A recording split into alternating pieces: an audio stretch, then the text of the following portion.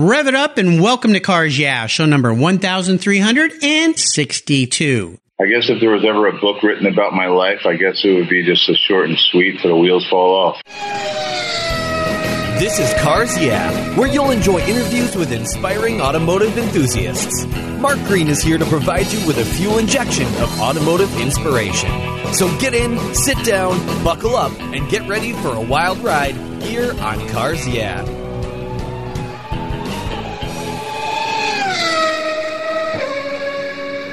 What's the worst thing for your car's interior? No, it's not that milkshake the kid spilled in the back seat. It's the sun.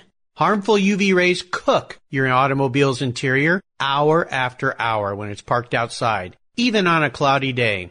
What's the solution? Covercraft sunscreens. They protect your dash, seats, and interior finishes from those damaging UV rays while keeping the interior temperature tolerable, even on the hottest summer days. No more painfully sizzling seats and steering wheels for you. They unfold quickly and easily install, stay where you put them, and are custom patterned for an exact fit.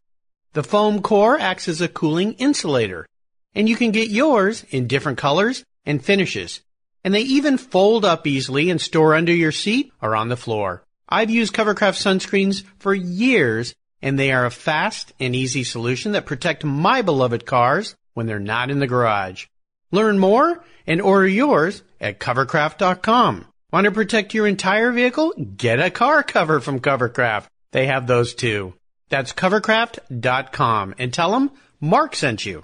Hello, automotive and bike enthusiasts. I'm revved up and so excited to introduce today's very special guest calling in from Los Angeles, California, Tim Medvitz. Hey, Tim, are you buckled up and ready for a fun ride? Ready for a ride. All right. You're always ready for a ride.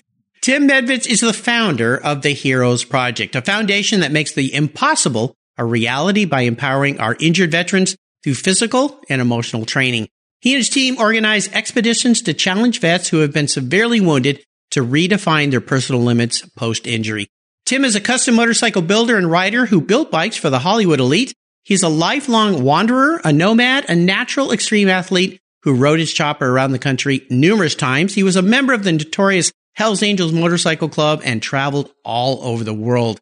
His adventures have taken him to Mount Everest, which he has summited, and he's one of those treks, I should say, that inspired Tim to take wounded veteran to Everest and start the Heroes Project, a foundation dedicated to raising funds to help the more severely injured women and men and women that served our country. Tim, I've told our listeners just a little bit about you. Would you take a brief moment, share a little bit more about your life, your passion for bikes, and definitely a passion for adventure before I jump into the questions? Sure. Thanks for having me for starters, Mark. I appreciate it. You're welcome. And I appreciate you reaching out. It's definitely not one of the normal calls that I get from a car podcast. So I'm a little more excited about this one. Not that I'm a huge car guy, but if it's got a motor and it's got rubber, I'm into it. So a little bit about me. I'm from the great state of New Jersey and moved out to California, packed up the bike, packed up the old lady, and headed out west and decided to figure we had enough money to last us about 6 months out here in LA, and then we were going back home because I was never going to leave Jersey. And that was about 20 years ago. So things change, don't they? Things change. You know, if you're a motorcycle enthusiast, you're a car enthusiast, you like mountains, you like hunting, you like fishing. I mean, it's pretty much just got it all. And so here I am. I'm still out here and based right out of Hollywood, California. Got a little nonprofit foundation. Our training grounds are all here just outside of Los Angeles. A lot of people don't realize that, when they say, wow, I mean, you live in Hollywood. Like, how do you train for, mountains like the size of Everest and that magnitude? And I'm like, well, a lot of people don't realize that we have actually about 3 mountains that are all above 10,000 feet that are within an hour drive of Hollywood. So, the old saying, right? I could be up in the mountains skiing in the morning and I could be having a beer at sunset, my feet in the sand on the beach in the afternoon. And it's actually true. So, which keeps me here. And that's about it. What else you want to know about me? Well, we're going to learn a lot about you. Yeah, the beautiful Sierra Nevadas. I spent a lot of time skiing up in Mammoth Mountain when I was a kid. A great place to go ski. Big Bear, of course, which is a little closer. I grew up in San Diego. But as we continue on your journey, Tim, I first want to ask you for a success quote or a mantra. This is some kind of saying that's been a bit instrumental in forming your life, and it's a nice way to get the inspirational tires. In your case, smoking here on Cars Yeah. So, Tim, grab the handlebars and go. I mean, I don't know. Let's see. Inspirational quote or mantra. I guess if there was ever a book written about my life, I guess it would be just a short and sweet till the wheels fall off. Simple. And it's funny working with a lot of injured veterans who their wheels actually did fall off. Yeah, literally. Lost limbs. And yet they keep plugging away. And so different set of wheels. And yeah, I mean, my life is, it's taken all kinds of twists and turns. And, my whole body's patched up with metal and pins and bolts and fusions. And so for me, it's, till the wheels fall off, right? Well, I have a feeling your life isn't so short and sweet from all the adventures you've been through, but I understand what you're saying. And we're going to touch on that because you had a horrific motorcycle accident that in an interesting way through that recovery and that challenge led to some things. And I'm going to touch on that in a minute. But first, I want to go back a little further in time because you're an adventurer. You're a bike guy. You've always been a bike guy. You told me when we talked on the phone the other day, you ride a bike every day. So I want you to go back and tell us a story that instigated that passion you have for riding, for motorcycles, and a pivotal moment in your life when you knew that you were indeed going to be a bike guy. I mean, I could the old cliche story. I used to sit on my dad's chopper, and he was a kid, and, I got this picture of me on a bike, and it's actually fairly true. My mom actually has a photo of me when I was about 5 or 6 years old, and I was on a little push motorcycle. And it was the middle of summer in New Jersey, and I had a wool hat on. I had wool mittens, and I said to my mom, I said, "What?" I said, "Why? It looks like it's like summer. Like you guys are in the pool in the background. Why am I wearing a wool hat and mittens?" He goes, "Because every time you got on that little motorcycle, I had to go inside, and I had to get you your helmet and your gloves." So, when you live in New Jersey and you live on the East Coast, we have the seasons, which we don't have out here. And so mom had, the winter box of clothes and, the summer box of clothes and the fall box of clothes and the spring box of clothes. To go into the garage and dig out the winter box just so I would have my motorcycle helmet and my gloves. You had your gear on. Yeah, there was that which I don't really remember that one too well. I mean, the picture's there. But I think the pivotal moment was about 3 doors up my street that I lived on. You could write a book about my street. It was called Dewey Ave, a little town called Colonia, New Jersey. And me and my buddies, we all had a little bike. We all had our mongooses and our little BMX bikes, and we called ourselves the Dewey Crew. And cool. We used to fight the kids in the other neighborhoods. But when we were really little, 7, 8, 9, whatever, there was our block. All of our neighbors were uncles and aunts. We always played in everybody's yard, and we had block parties, and everybody knew everybody. And it was just like the greatest neighborhood to grow up in. But about 3 doors up was an Irish family, and those guys would just, drink all night long in the backyard parties. And the one of his sons, Mr. Silence, Uncle Bob, he had a son, and his son was, a motorcycle enthusiast. And so all his buddies, they weren't in a bike club or nothing. But there was he had probably every one of his buddies had Harleys. And these guys would pull up, and there would just be like a lineup of like a dozen, 20 Harleys. And they would drink till the sun came up. And you always knew when they left, because it was about 2, 3 in the morning, the whole neighborhood would get woken up.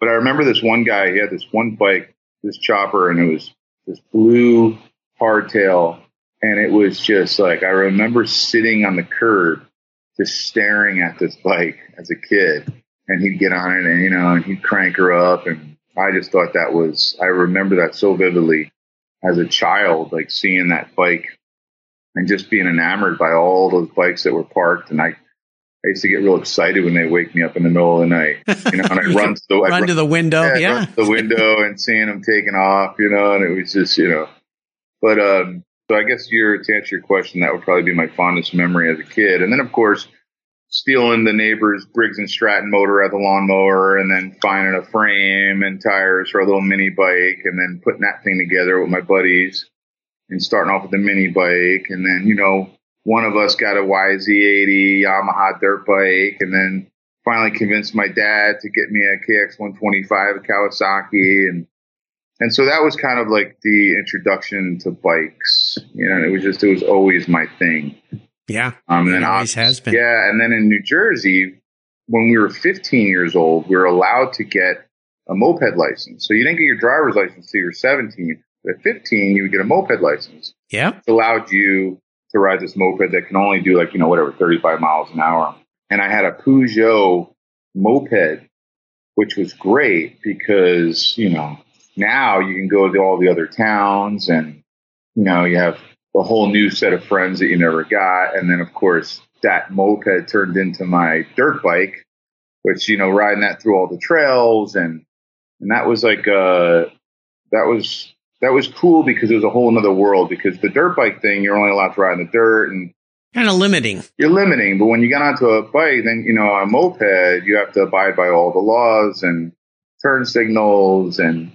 And then you're really thrown out there, thrown into the wolves, into the lion's den. So that was kind of my introduction at an early age to, being a motorcyclist. Yeah. Very cool. Well, we're going to fast forward here. I always ask my guests about a big challenge in life. And I know that you had a horrific motorcycle accident. You alluded earlier to pins and cages, and your body is full of metal. You must be a mess when you go through the airport security system. But you had a really tough recovery, from what I understand. You got into some really self-destructive behavior. And my understanding was that you read John Kerouac's book, Into Thin Air, and that gave you inspiration to change your life and go climb Everest, not only once, but twice. You summited Everest, which I got to see on that wonderful documentary that I've been watching with my wife on the Discovery Channel, Everest and Beyond. I want you to walk us through that challenging time in your life, kind of how difficult it was, and then how you came out of it in a positive way, because it was that in a weird way led to the Heroes Project, right? Yeah, pretty much. Yeah, so kind of take us through that. I know it's a tough time, but kind of walk us through that and take us down that ugly road, but then bring us into the light, like getting onto the top of that mountain and how that changed your life. Yeah, I mean, it's kind of hard to give you the short version on that one. But essentially, moved out to California, 1998. It was El Nino at the time. And if anybody on your listeners are from Southern California, they were here in 98, they'll remember that real fully, because it literally rained every day for about 2 months. And not a lot like with the season that we had this year in California. A lot of rain, right? It was, I'll never forget that. And I'm a kid from Jersey, so when you think of California, you think there's hot blonde chicks and thongs rollerblading down the streets of all hours of the day, Hey, don't destroy the image for everybody. Yeah, okay, and then, Tim? and Van Halen's playing in the background. I wish they all could be California. To California girls. And then I get out here, and it's me and, my girl, and we're shacked up in this little hooker motel up on Sunset, because that's all we could afford. And it's raining every day, and it's just, and there's... Welcome to California. Oh, my God. It was just like a hellhole, man. I was like... And then, of course, boom, the weather broke, and then got an apartment. And at the time, I was in the motorcycle club, I was in the Hells Angels. And then fast forward 3 years of living out in Cali, and life's good, and the rain stopped, and going up to Big Sur and the Sierras and all these bitchin' rides in the Bay Area, and just loving everything California's got to offer, and life is good. And I'm traveling around the world with the club, and I got all these brothers that would do anything for me, and I'd do anything for them. And the dream, man, it's great. I'm building motorcycles, and I'm building bikes for, Keanu Reeves and, Red Hot Chili Pepper guys and Steven Tyler's and Cher and all these movie stars, John Travolta. And I'm, working in a t-shirt and jeans. I'm making about $150,000 a year, and everything's good. Everything's smooth rolling, smooth sailing. And then, riding through the valley and racing down this street. And it was kind of a good street to kind of open up the throttle a little bit, because there was no side streets, no driveways. Just apartment complexes with 2 lanes going south, 2 lanes going north. double solid down the middle, and I'm just ripping it, and opened her up, probably pushing about 90. It's probably a 45 speed limit. And then all of a sudden, didn't really factor in that someone parked on the side of the road was going to chock the wheels to the left and make a U-E, so they didn't have to go around the block, cross over 2 lanes, cross over the double solid middle to head back to the freeway because it was shorter than going around. And so I'm in the left lane. I'm just punching close to 100, and all of a sudden this car just like pulls out, U-turn, and I didn't even panic at first. I just swung over to the right lane. I was going to swing behind them and then flip them the bird, and then all of a sudden, as soon as I got to the right lane, they seen me and slammed on the brake. They froze, and then I had nowhere to go. It was like either I T-bone the truck and launch, or I throw the bike down and pray. And so that's what I did. I hit the rear brake. I threw the bike down and smashed into it. And I don't remember the actual impact. I don't remember launching in the air, but I do remember waking up. And I remember seeing my bike laying in the middle of the road. And my first reaction was like, oh man, like my bike's in the middle of the road. Someone's going to run my bike over. I gotta get my bike. And then not realizing that I'm laying in the middle of the road. And so go to get up, and I can't feel anything from my waist down. I'm completely paralyzed. And the shock hits me like, oh shit. And then I look to my left, and my left foot is literally by my ear. And like literally like maybe a foot from my ear. So I get on the phone, I call one of the brothers from the club, and I'm like, hey man, I messed up, man. You got to come get me. I'm laying in the middle of the road. My bike's in the middle of the road. And he was like, I don't know, he said something funny like, I'm watching the game, leave me alone. I was like, no, man, like I'm really here. You got to come get me. And he's like, all right, where you at? And then next thing you know, fire department, the police, and ambulances. And it was like, I really didn't really realize the extent of what happened. And that was probably about 7:30 at night. And so, the cops came and the fire department, and they scraped me off the ground and got me to the hospital. And I remember in the emergency room, and at this point I had like 6 of my brothers from the club with me, and they're all like my size, so over 6 feet and 200 some pounds. Yeah. And I remember the doctor kind of like trying to explain to me like what the extent of my injuries are. And he didn't really know the extent, all of it, because I haven't been x-rayed and CAT scanned at this point. But he knew that, my back was probably broken and my knee was completely smashed. It was, broken in half. My hand, my head, blood, and then my foot was like mangled, barely hanging on. And I just remember him saying like, well, we're going to patch you up. We're going to get you all good and you're going to make it through this, but I don't know if your foot's going to make it through it. And I'm like, huh? What? And he's like, well, we might have to lose your foot. And I was still in shock, but then wasn't really calculating what he meant by losing my foot. And I'm like, well, I meant to amputate. I said, amputate what? What do you mean? He's like, well, we might have to cut your foot off. I'm like, for what? Why? He's like, there's really nothing left. It's barely hanging on. And then I just it kind of hit me like reality of I might wake up and not have a foot. And I remember just lashing out at him. Like, I wake up tomorrow morning, I better have a foot or I'm going to kill you. That foot better be there when I wake up in the morning. And then there's 6 guys in the emergency room going, yeah, doc, just save the foot, And he's just sitting there you can see, he's just kind of shitting his pants, like, oh, I'll do the best I can. And then next thing you know, boom, the drugs hit me and out cold. And then fast forward, I wake up in the morning and I open my eyes and I look around and I'm like, okay, I'm alive. Check. I'm in a hospital. Check. And then also I remember the last thing was my foot. I look down almost immediately and I see my toes. And I'm like, oh God, thank God. Okay, I got my foot. Check. And then I realized that there's all of these doctors and nurses in the room. There must have been about a dozen of them in there. The whole room is just filled with doctors and nurses. And everybody's staring up towards the ceiling. And I'm trying to get everybody's attention. I'm up, hello, but I can't because this machine is breathing for me. So I'm on a life support machine, a iron lung, whatever you want to call it. And then, so I couldn't say anything. So I'm trying to I couldn't wave my hands because everything's all, I'm casted and bolted and chained up basically. And then all of a sudden I'm like, what the hell is everybody looking at? And as I turn and like kind of move my head up, I notice they're looking at the television. And just as I scan my head up, all of a sudden I look up and the Twin Towers are literally crumbling down. It was about 9:30 in the morning. That was 9/11? I crashed on September 10th at 7:30 at night. Oh my gosh. And the next morning I woke up in ICU and all these doctors and nurses were watching this like tragedy that was unfolding. Oh my gosh. People say to you, like, well, do you remember where you were? It's a real easy one for me. But, yeah, I remember where I was. Yeah, I do remember, and this is terrible. Everybody's going to hear this and cringe what I'm about to say, is that, my first reaction was like, not realizing the extent.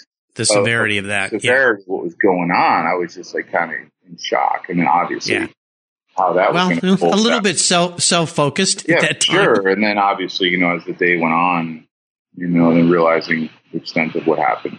Yeah. Wow. Change. And so that's what started that. And then we speed up to, finally got out of the hospital about probably about 4, almost 5 months later. I was in a wheelchair for about almost 6 months.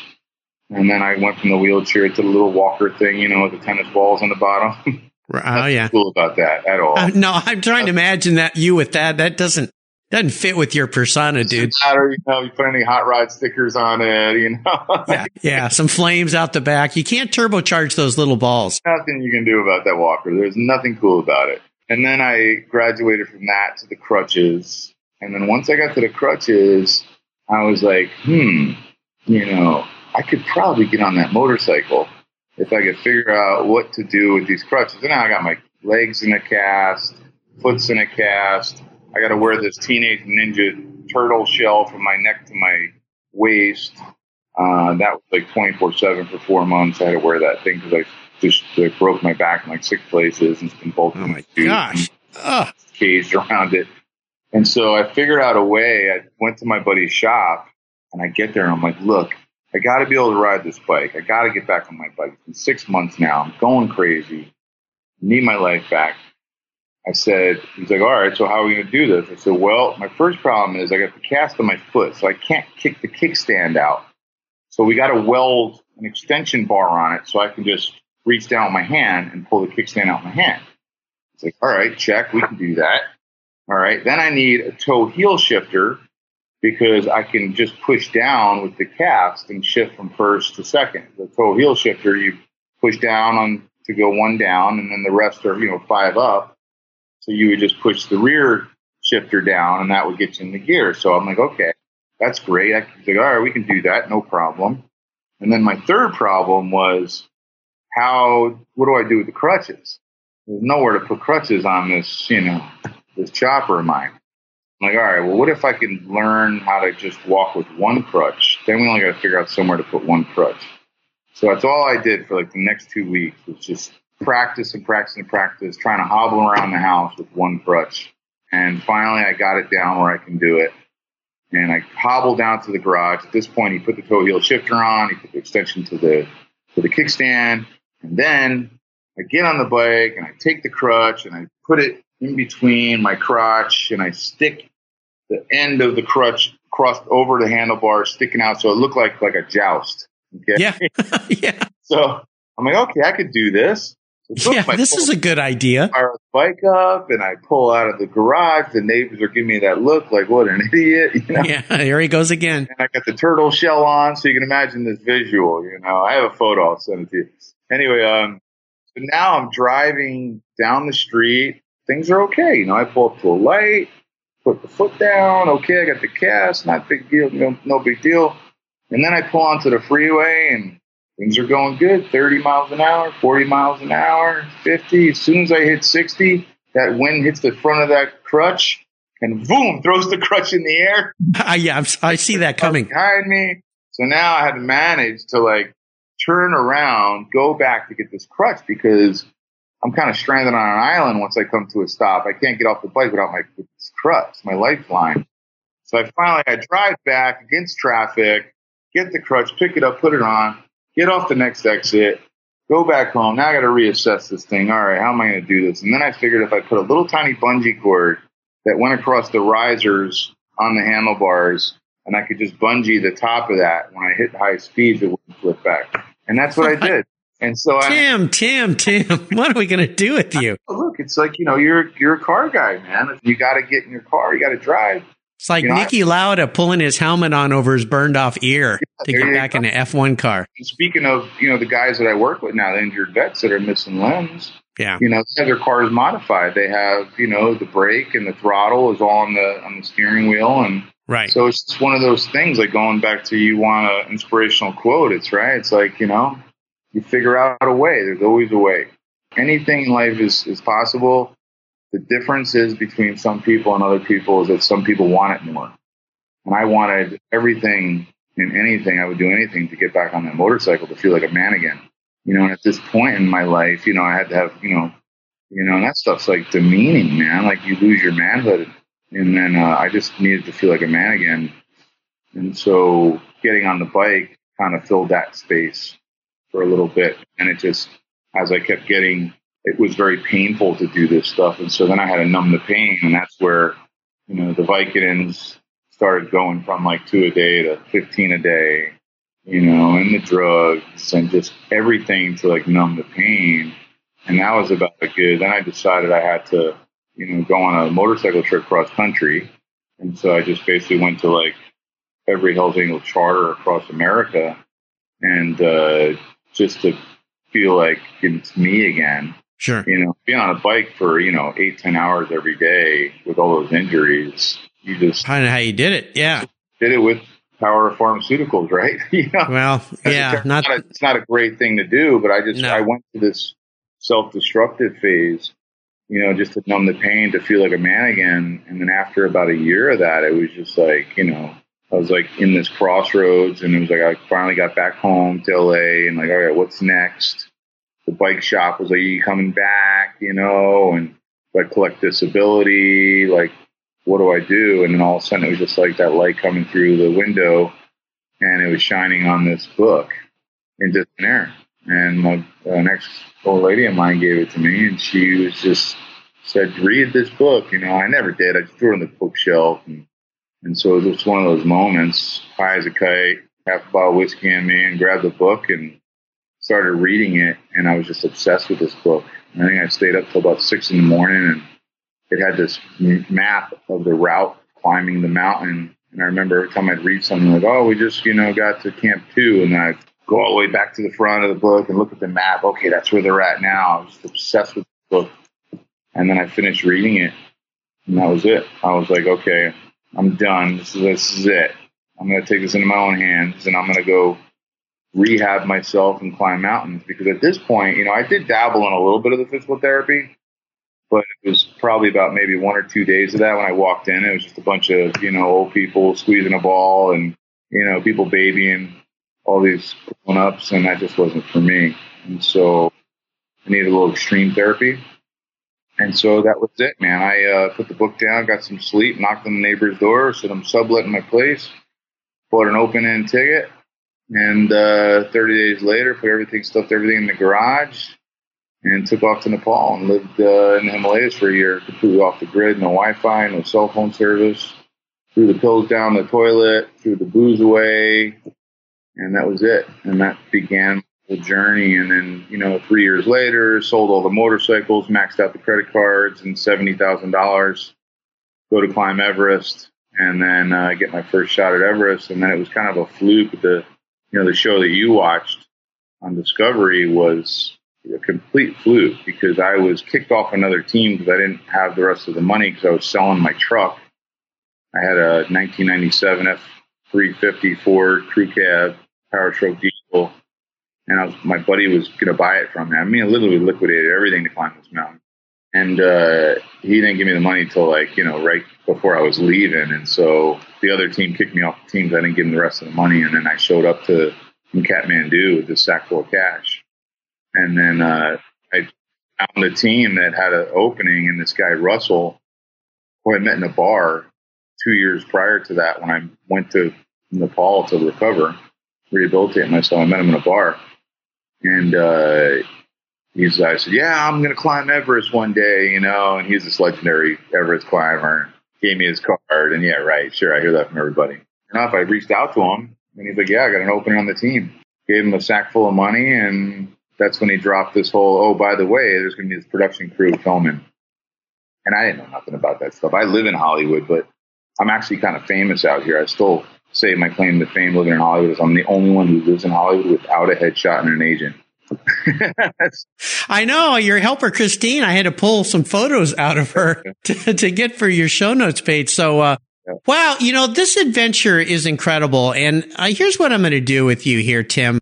I want to keep you on the line. Usually my shows are about a half hour long. We've been into this for about a half hour. I'm going to make your show into a 2-part show if you'll let me, because I want to continue and talk a lot about Heroes Project and a few more things. So what I want to do here for our listeners is we're going to talk just briefly about Heroes Project, how this led into that. And then we're going to sign off and we're going to come back tomorrow and we're going to do a second part for this show. We're going to get more into the Heroes Project. Are you up for that? Sure.